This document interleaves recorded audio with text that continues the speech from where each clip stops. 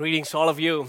I want to welcome all of us at Center Street Church, those of us here at Central Campus, as well as those joining us from our campus in Northwest Calgary, Bridgeland, Airdrie, and South Calgary. I also want to welcome our online viewers as well. A few months ago, I started a mini sermon series called Unveiled, Jesus in the Book of Revelation. Anybody remember that? A few hands. Yeah. Scared. Well, even if you don't remember, I won't blame you because I don't sometimes remember my own sermons. So we're going to pick up that series today as well as the following weekend. And my attempt is not to do systematic teaching of the book of Revelation. In fact, if you're looking for a detailed study, I want to recommend the sermon series Pastor Henry did a few years ago where he preached through the whole book of Revelation. And you can get CDs from our bookstore. But my particular focus in this series is to show us portraits of Jesus in the final book of the Bible. The book of Revelation is not only about end-time prophecies, but it is a revelation of a person, the Lord Jesus. The book was primarily written to reveal Jesus. So we come face to face with his greatness and his majesty. Now, if we are honest, our view of Jesus is predominantly shaped by the four Gospels. Along with that, we have Sunday school images of Jesus, or paintings or movies of Jesus that we have seen that heavily influence how we view him. Most Christians have an image of a Jesus who is mild-mannered, passive, laid-back, non-offensive. This culturally conditioned Jesus, this teddy bear-like figure that we can snuggle up to any time, is just a Jesus of our own imagination. And that is most certainly not the Jesus you will encounter in the book of Revelation. The early church to whom John wrote this book faced major persecutions under the Roman Emperor Domitian. They felt they were heavily outnumbered. They didn't realize how this small fledgling movement was ever going to withstand such external pressures. And God knew what the early church really needed was not a set of confusing end-time prophecies, but they needed a gripping image of Jesus. They needed to see that he is the reigning king who is coming to put all things right. That would give perspective to their present struggles. And that's what we need today as well.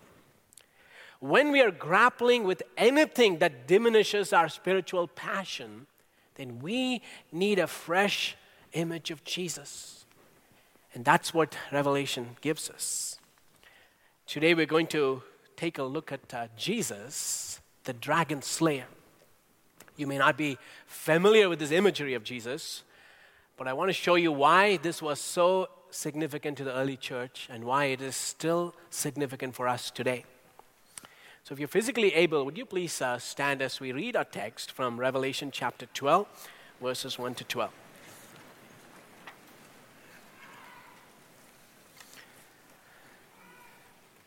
A great sign appeared in heaven, a woman clothed with the sun, with the moon under her feet, and a crown of 12 stars on her head. She was pregnant and cried out in pain as she was about to give birth. Then another sign appeared in heaven, an enormous red dragon with 7 heads and 10 horns and 7 crowns on its heads. Its tail swept a third of the stars out of the sky and flung them to the earth. The dragon stood in front of the woman who was about to give birth, so that it might devour her child the moment he was born. She gave birth to a son, a male child, who will rule all the nations with an iron scepter. And her child was snatched up to God and to his throne. The woman fled into the wilderness to a place prepared for her by God, where she might be taken care of for 1,260 days. Then war broke out in heaven. Michael and his angels fought against the dragon, and the dragon and his angels fought back. But he was not strong enough, and they lost their place in heaven. The great dragon was hurled down, that ancient serpent called the devil or Satan, who leads the whole world astray. He was hurled to the earth, and his angels with him. Then I heard a loud voice in heaven say, "Now have come the salvation and the power and the kingdom of our God and the authority of his Messiah. For the accuser of our brothers and sisters, who accuses them before our God day and night, has been hurled down. They triumphed over him by the blood of the Lamb and by the word of their testimony. They did not love their lives so much as to shrink from death. Therefore rejoice, you heavens, and you who dwell in them. But woe to the earth and the sea, because the devil has gone down to you. He is filled with fury, because he knows that his time is short." Father, we thank you for the powerful time of praise and worship, where we sang about the victory of Jesus. Who can stop the Lord Almighty? No forces of darkness can hinder the work that you have in mind to do. So we believe that wholeheartedly, and we pray, oh God, that the victory of Jesus will resonate in our hearts. And even as we realize there is a spiritual battle raging even right now, that we will cling to the victory that you have purchased for each one of us. So I pray for freedom in this place, that your truth will set us free as we draw closer to you during this time. So come and minister to us in the power of your Spirit. For we ask this in the matchless name of our Lord and Savior Jesus Christ. Amen. You may be seated.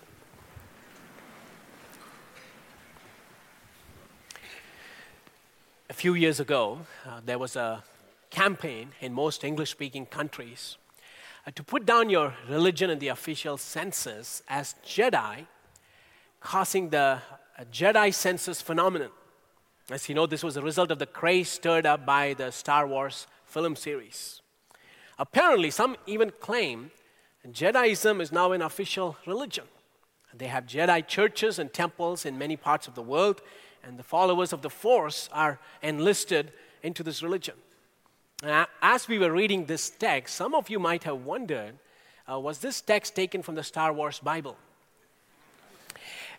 You know, interestingly, this drama of a cosmic conflict between good and evil, the rise of an unlikely hero who overcomes the enemy, the destruction of evil by the forces of good.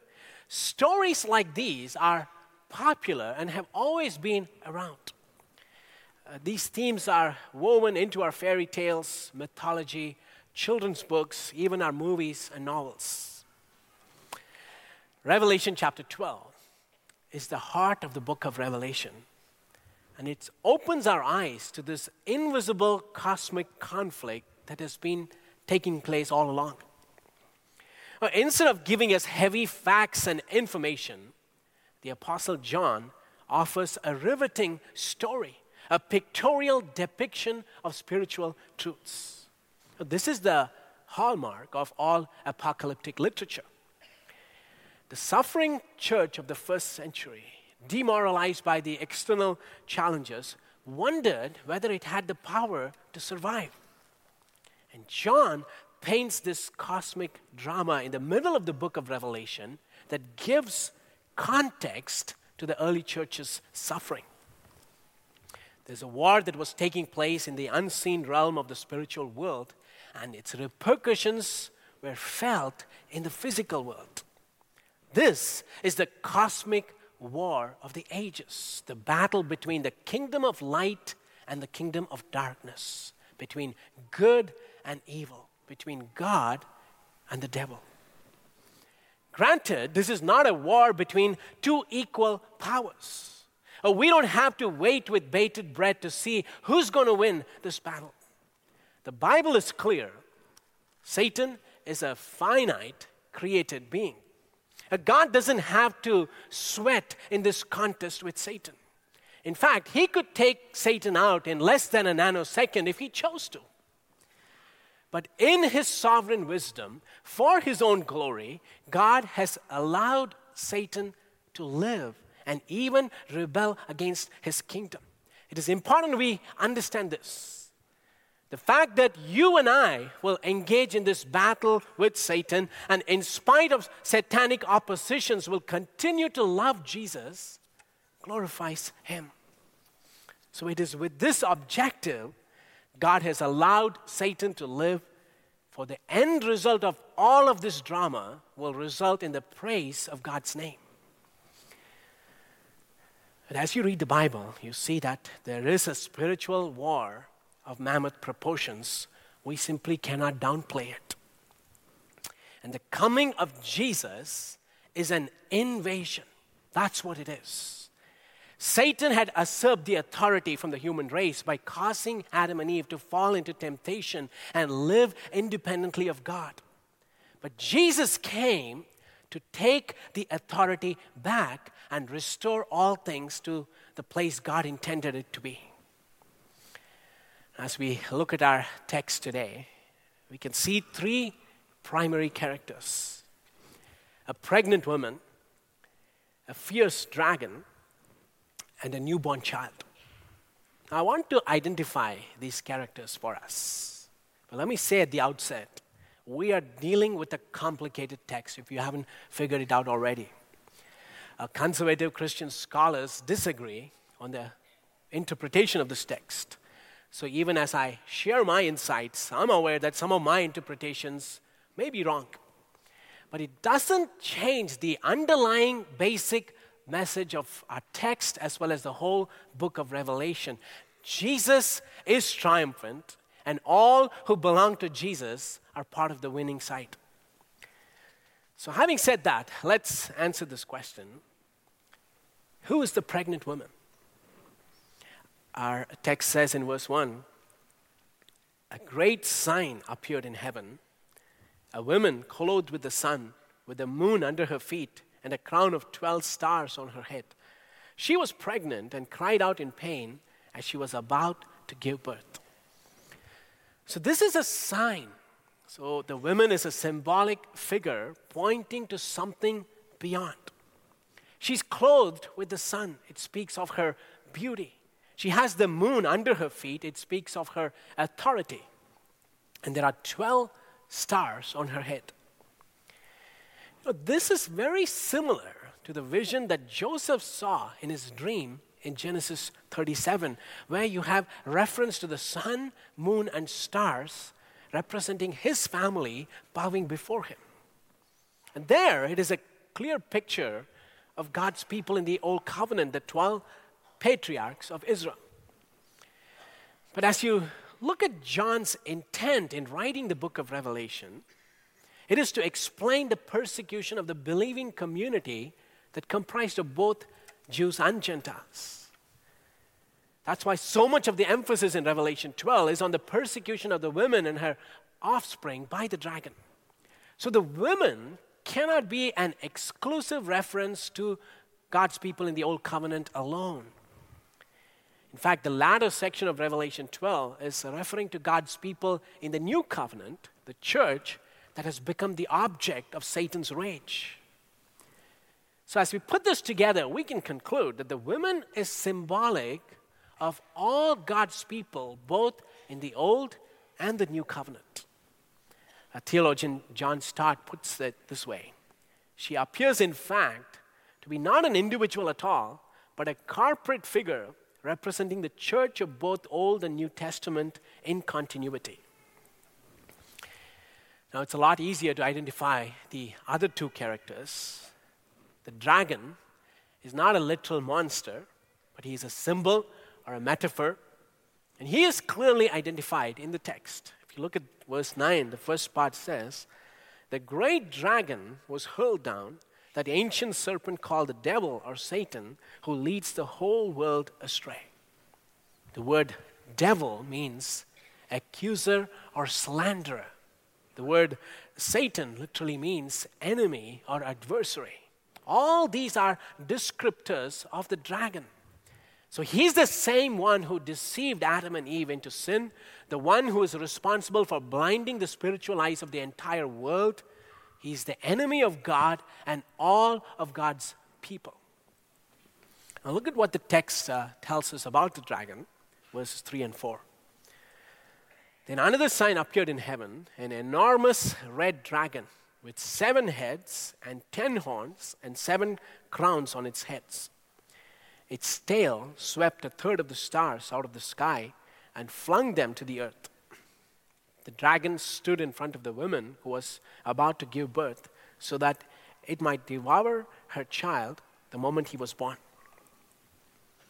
The fact that the dragon has 7 heads and 10 horns makes this a fearsome-looking creature. The 7 heads speak to the vitality of the dragon. It cannot be easily destroyed. Horn is a symbol of power. So the fact that the dragon has 10 horns means that this figure is extremely powerful. The crowns on the head refer to royalty.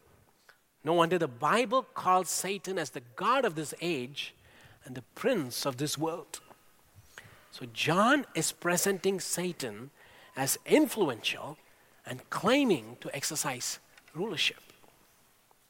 So great is his power that with just a swish of its tail, the dragon causes 1/3 of the stars to fall from the sky.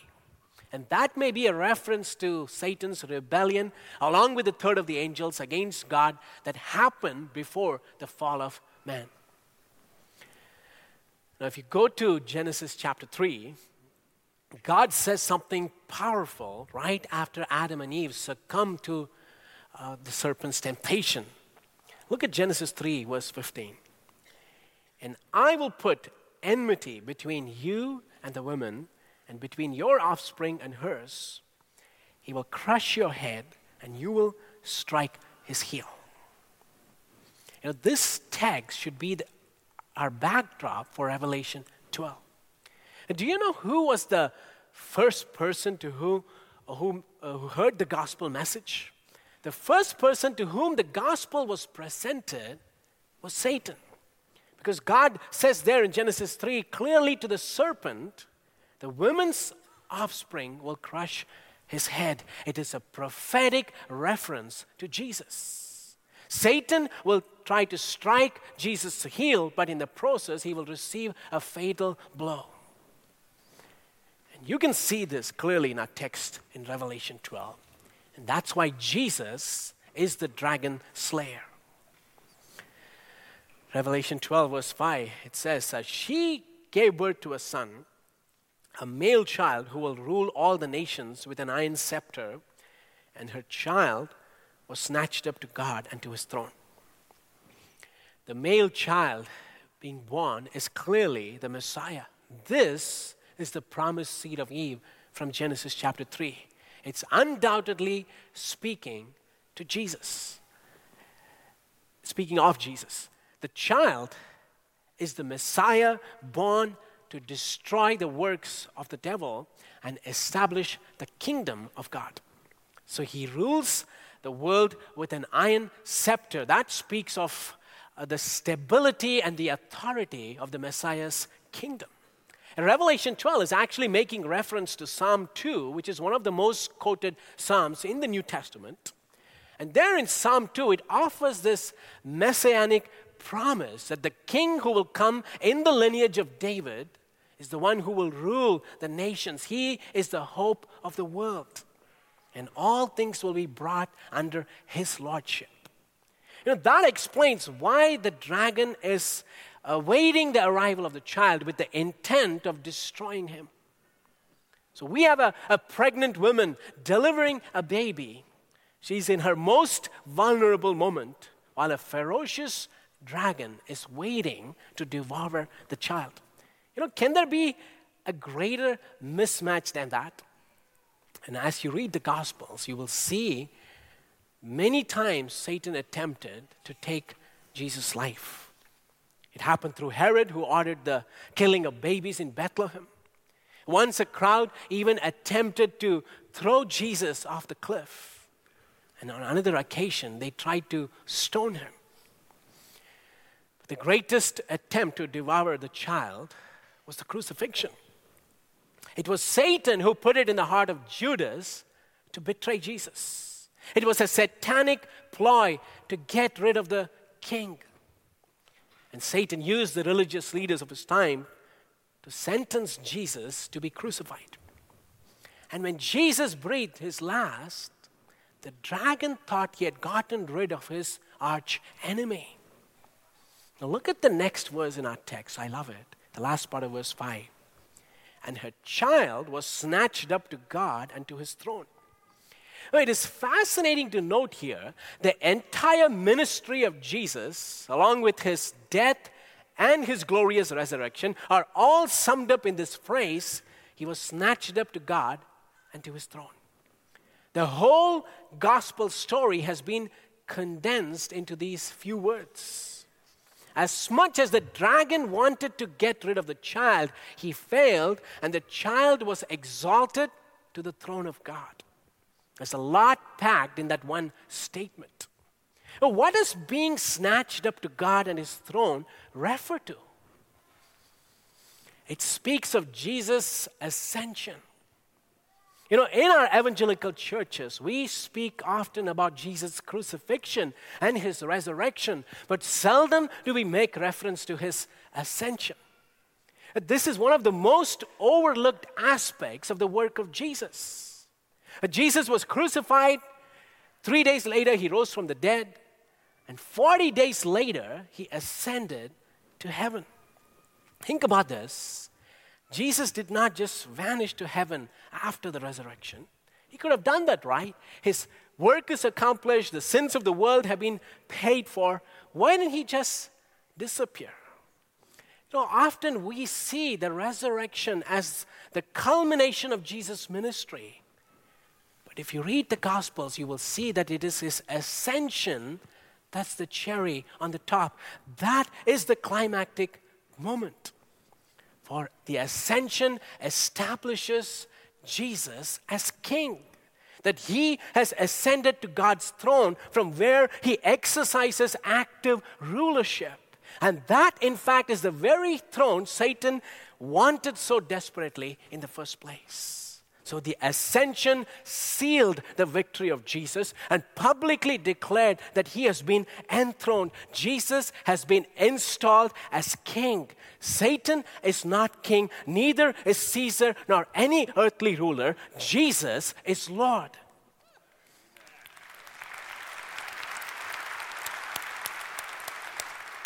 So it's the ascension that declares the fact that Jesus' mission on earth was accomplished. Now you may ask, what was Jesus' mission on earth? Now there is a verse in the New Testament that gives us a crisp vision of Jesus' reason, the reason he came into this world. His mission statement is stated in striking terms. Look at 1 John chapter 3, verse 8. The reason the Son of God appeared was to destroy the devil's work. The reason Jesus came into this world was with the mission to destroy the devil's works, to reverse the effects of the fall. And how did he accomplish this? And here's the paradox. Through the very instrument that Satan used to get rid of him, the cross. It was Satan's ploy to get Jesus crucified. But little did Satan realize that he was writing his own death sentence in the process. The cross was not a place of Jesus' defeat. No. Rather, the Gospels portray the cross as the place of Jesus' exaltation.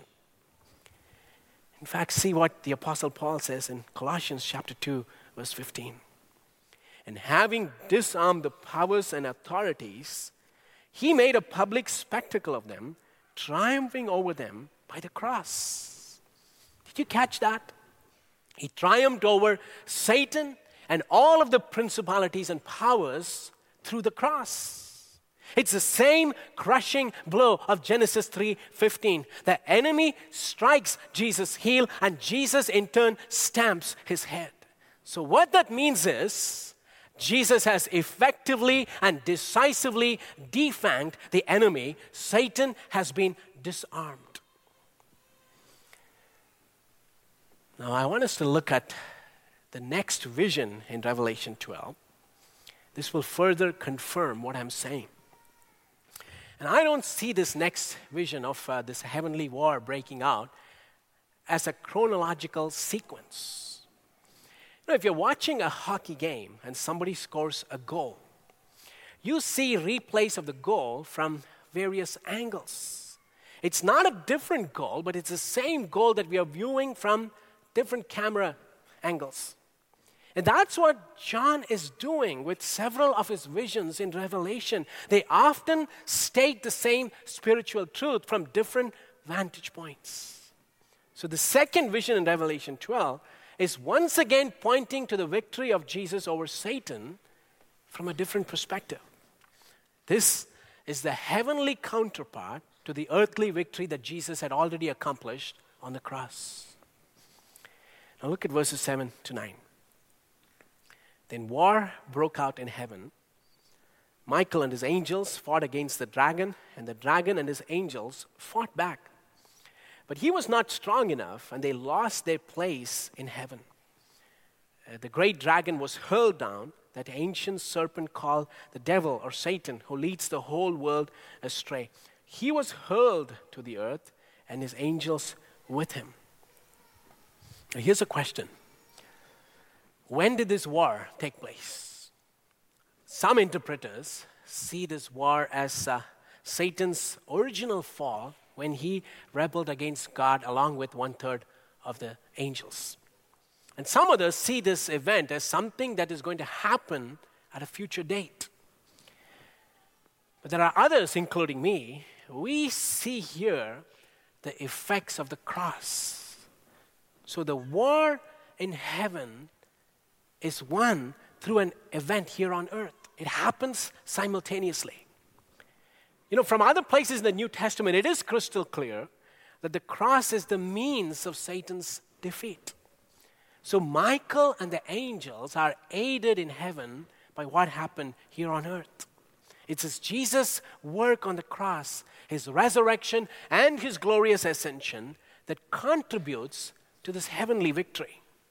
So 6 times in this passage, we have reference to the enemy being thrown down from heaven. The word there literally means bounced out. John can't help but keep declaring this good news. The dragon has been thrown down, bounced from heaven. And I want you to know that this confirms what Jesus also said in the Gospels. The throwing down of Satan from heaven happened as a result of the cross. You hear the words of Jesus in John chapter 12, verses 31 to 33. Now is the time for judgment on this world. Now the prince of this world will be driven out. And I, when I am lifted up from the earth, will draw all people to myself. He said this to show the kind of death he was going to die. The prince of the world will be driven out from heaven as Jesus is being lifted up.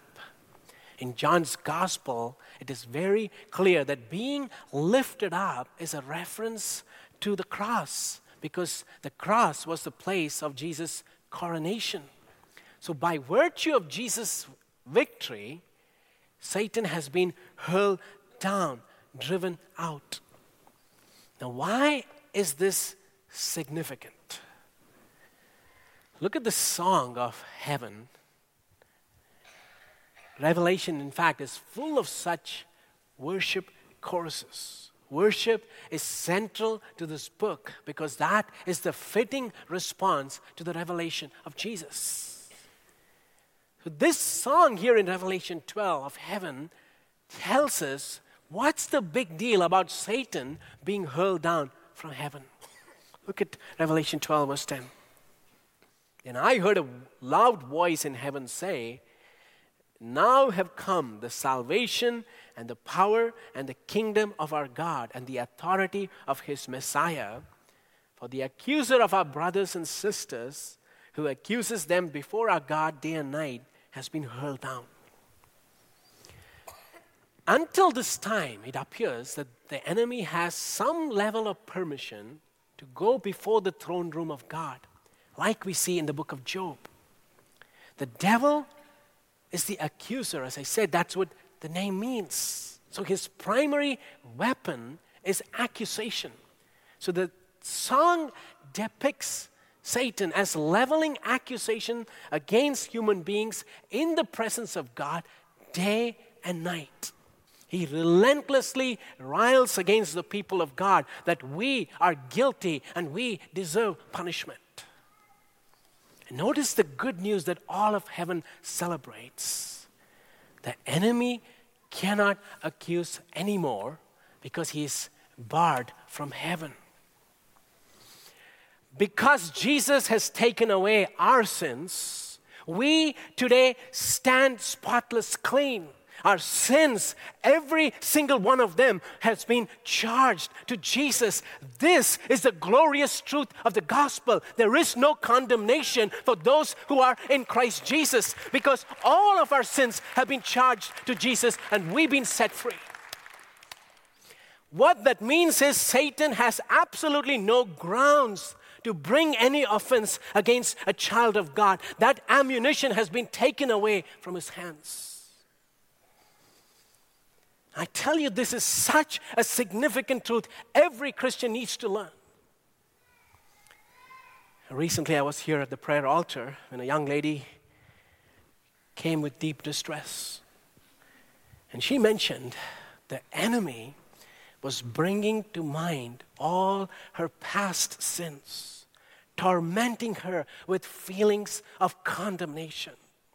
She felt the enemy's presence so strong, so real, and he was calling her unfit, unworthy, and even urging her to take her life. And this is not an uncommon experience for Christians. The accuser cannot go before God, so he comes to us to bring feelings of condemnation, to make us feel we are unworthy of God's grace, that we don't deserve to be in God's family. Have you ever experienced that? This is the advice I gave that young woman, and this is the advice I give anyone who struggles in this area. You are covered by the blood of Christ. As far as the east is from the west, so far Jesus has removed your transgressions, and he remembers them no more. That means your spiritual disposition has changed. You are clothed in the righteousness of Christ, and that means it's like you've never sinned. Sometimes, praise God for that. Because sometimes we need to preach the gospel to the enemy. Because every time we make reference to the gospel, the enemy hears his death sentence and he flees. Now, the readers of the book of Revelation, the original audience, would have celebrated with John as he spoke of Jesus' amazing victory. They would have rejoiced at the good news of Satan being hurled down from heaven. But then John's readers would question him.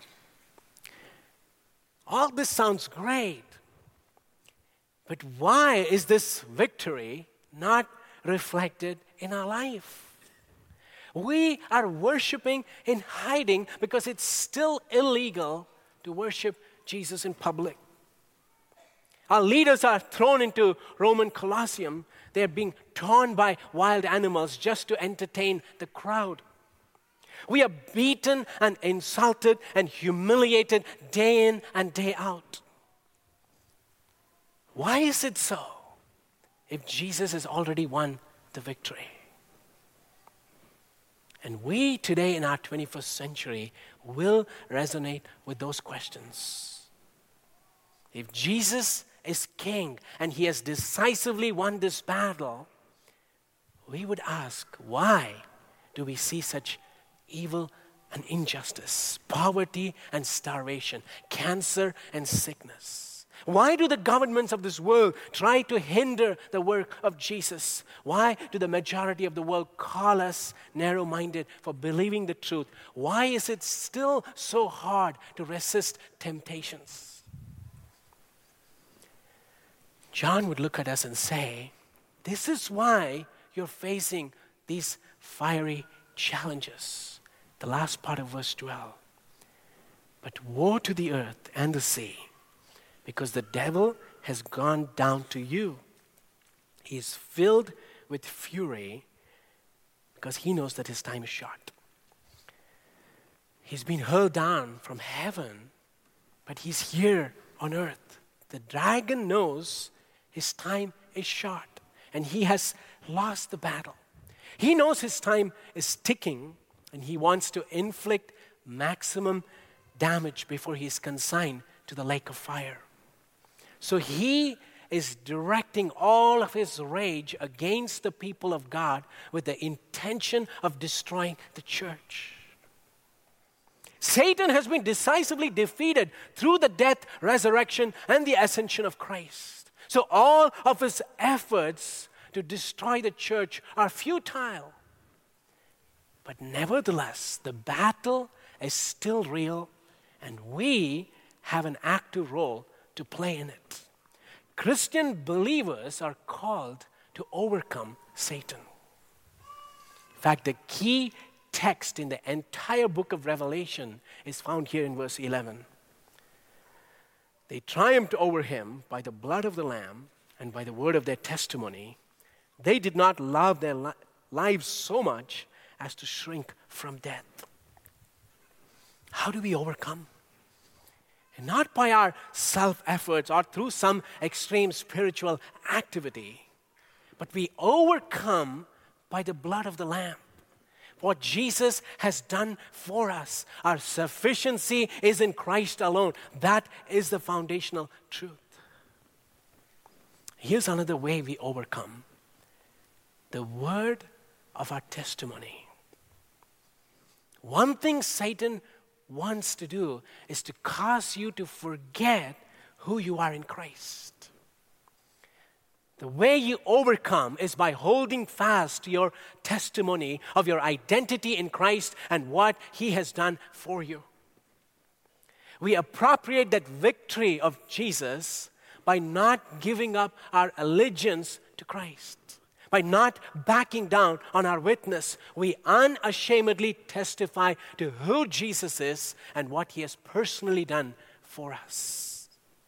Here's a practical challenge. Share your testimony of what Jesus has done for you with at least one person this week. Tell someone what Jesus has done in your life. When hundreds of people from our church declare their testimonies, it will be a powerful statement to the enemy that the church cannot be destroyed. And interestingly, the Greek word for testimony is the same word for martyr. And that is why the last part of verse 11, which we always tend to ignore, says this. They did not love their lives so much as to shrink from death. The martyrs in the early church had a choice. Either deny Jesus and live, or hold fast to their testimony and die.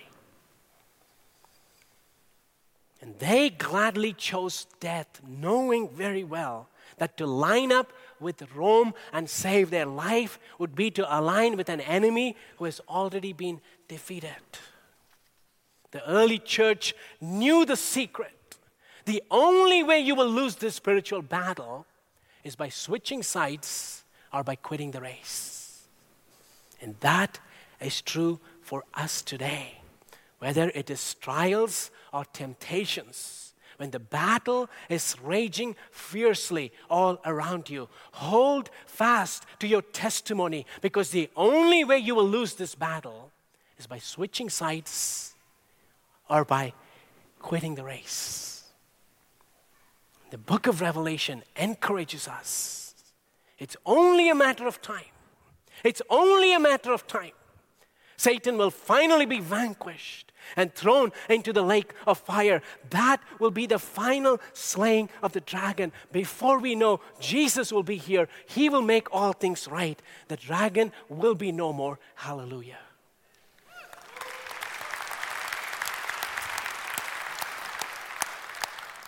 I'm going to ask all of us to stand as we come to an end.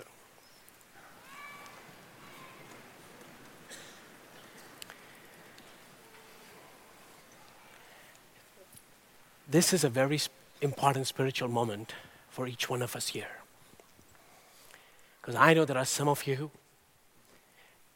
you still hear the accusing voice of the enemy, blaming you for something that you've done in the past, making you feel like you are unworthy to be a child of God. And this is a moment for you to deal with this once and for all. You don't have to raise your voice and shout. You don't have to bind the forces of darkness. All you need is to side with the truth. Because the truth is what sets us free. They overcame him by the blood of the Lamb. And that's what you need to cling to. What Jesus has done for you on the cross is sufficient payment to take care of all of your sins. And the enemy has no ground of accusation against you. And there are some of you here, you're battling with an area of temptation that has become a snare, that the enemy keeps hitting you in the same area. And the object is to tarnish your testimony. And today is a day for you to take a stand and say, I have decided to follow Jesus. There is no turning back. That you're going to hold fast to your testimony till the very end. And you're going to make this so clear to yourself and to the devil. We're going to maintain a moment of silence here. So I'm going to allow God's Spirit to come and minister to each one of us personally. And as decisions are being made, as we shift positions and align with the truth, something profound will also happen in the spiritual realm as a result of that. So let's maintain that moment of silence to be sensitive to however way God is leading you. And after that, I'll close us in prayer.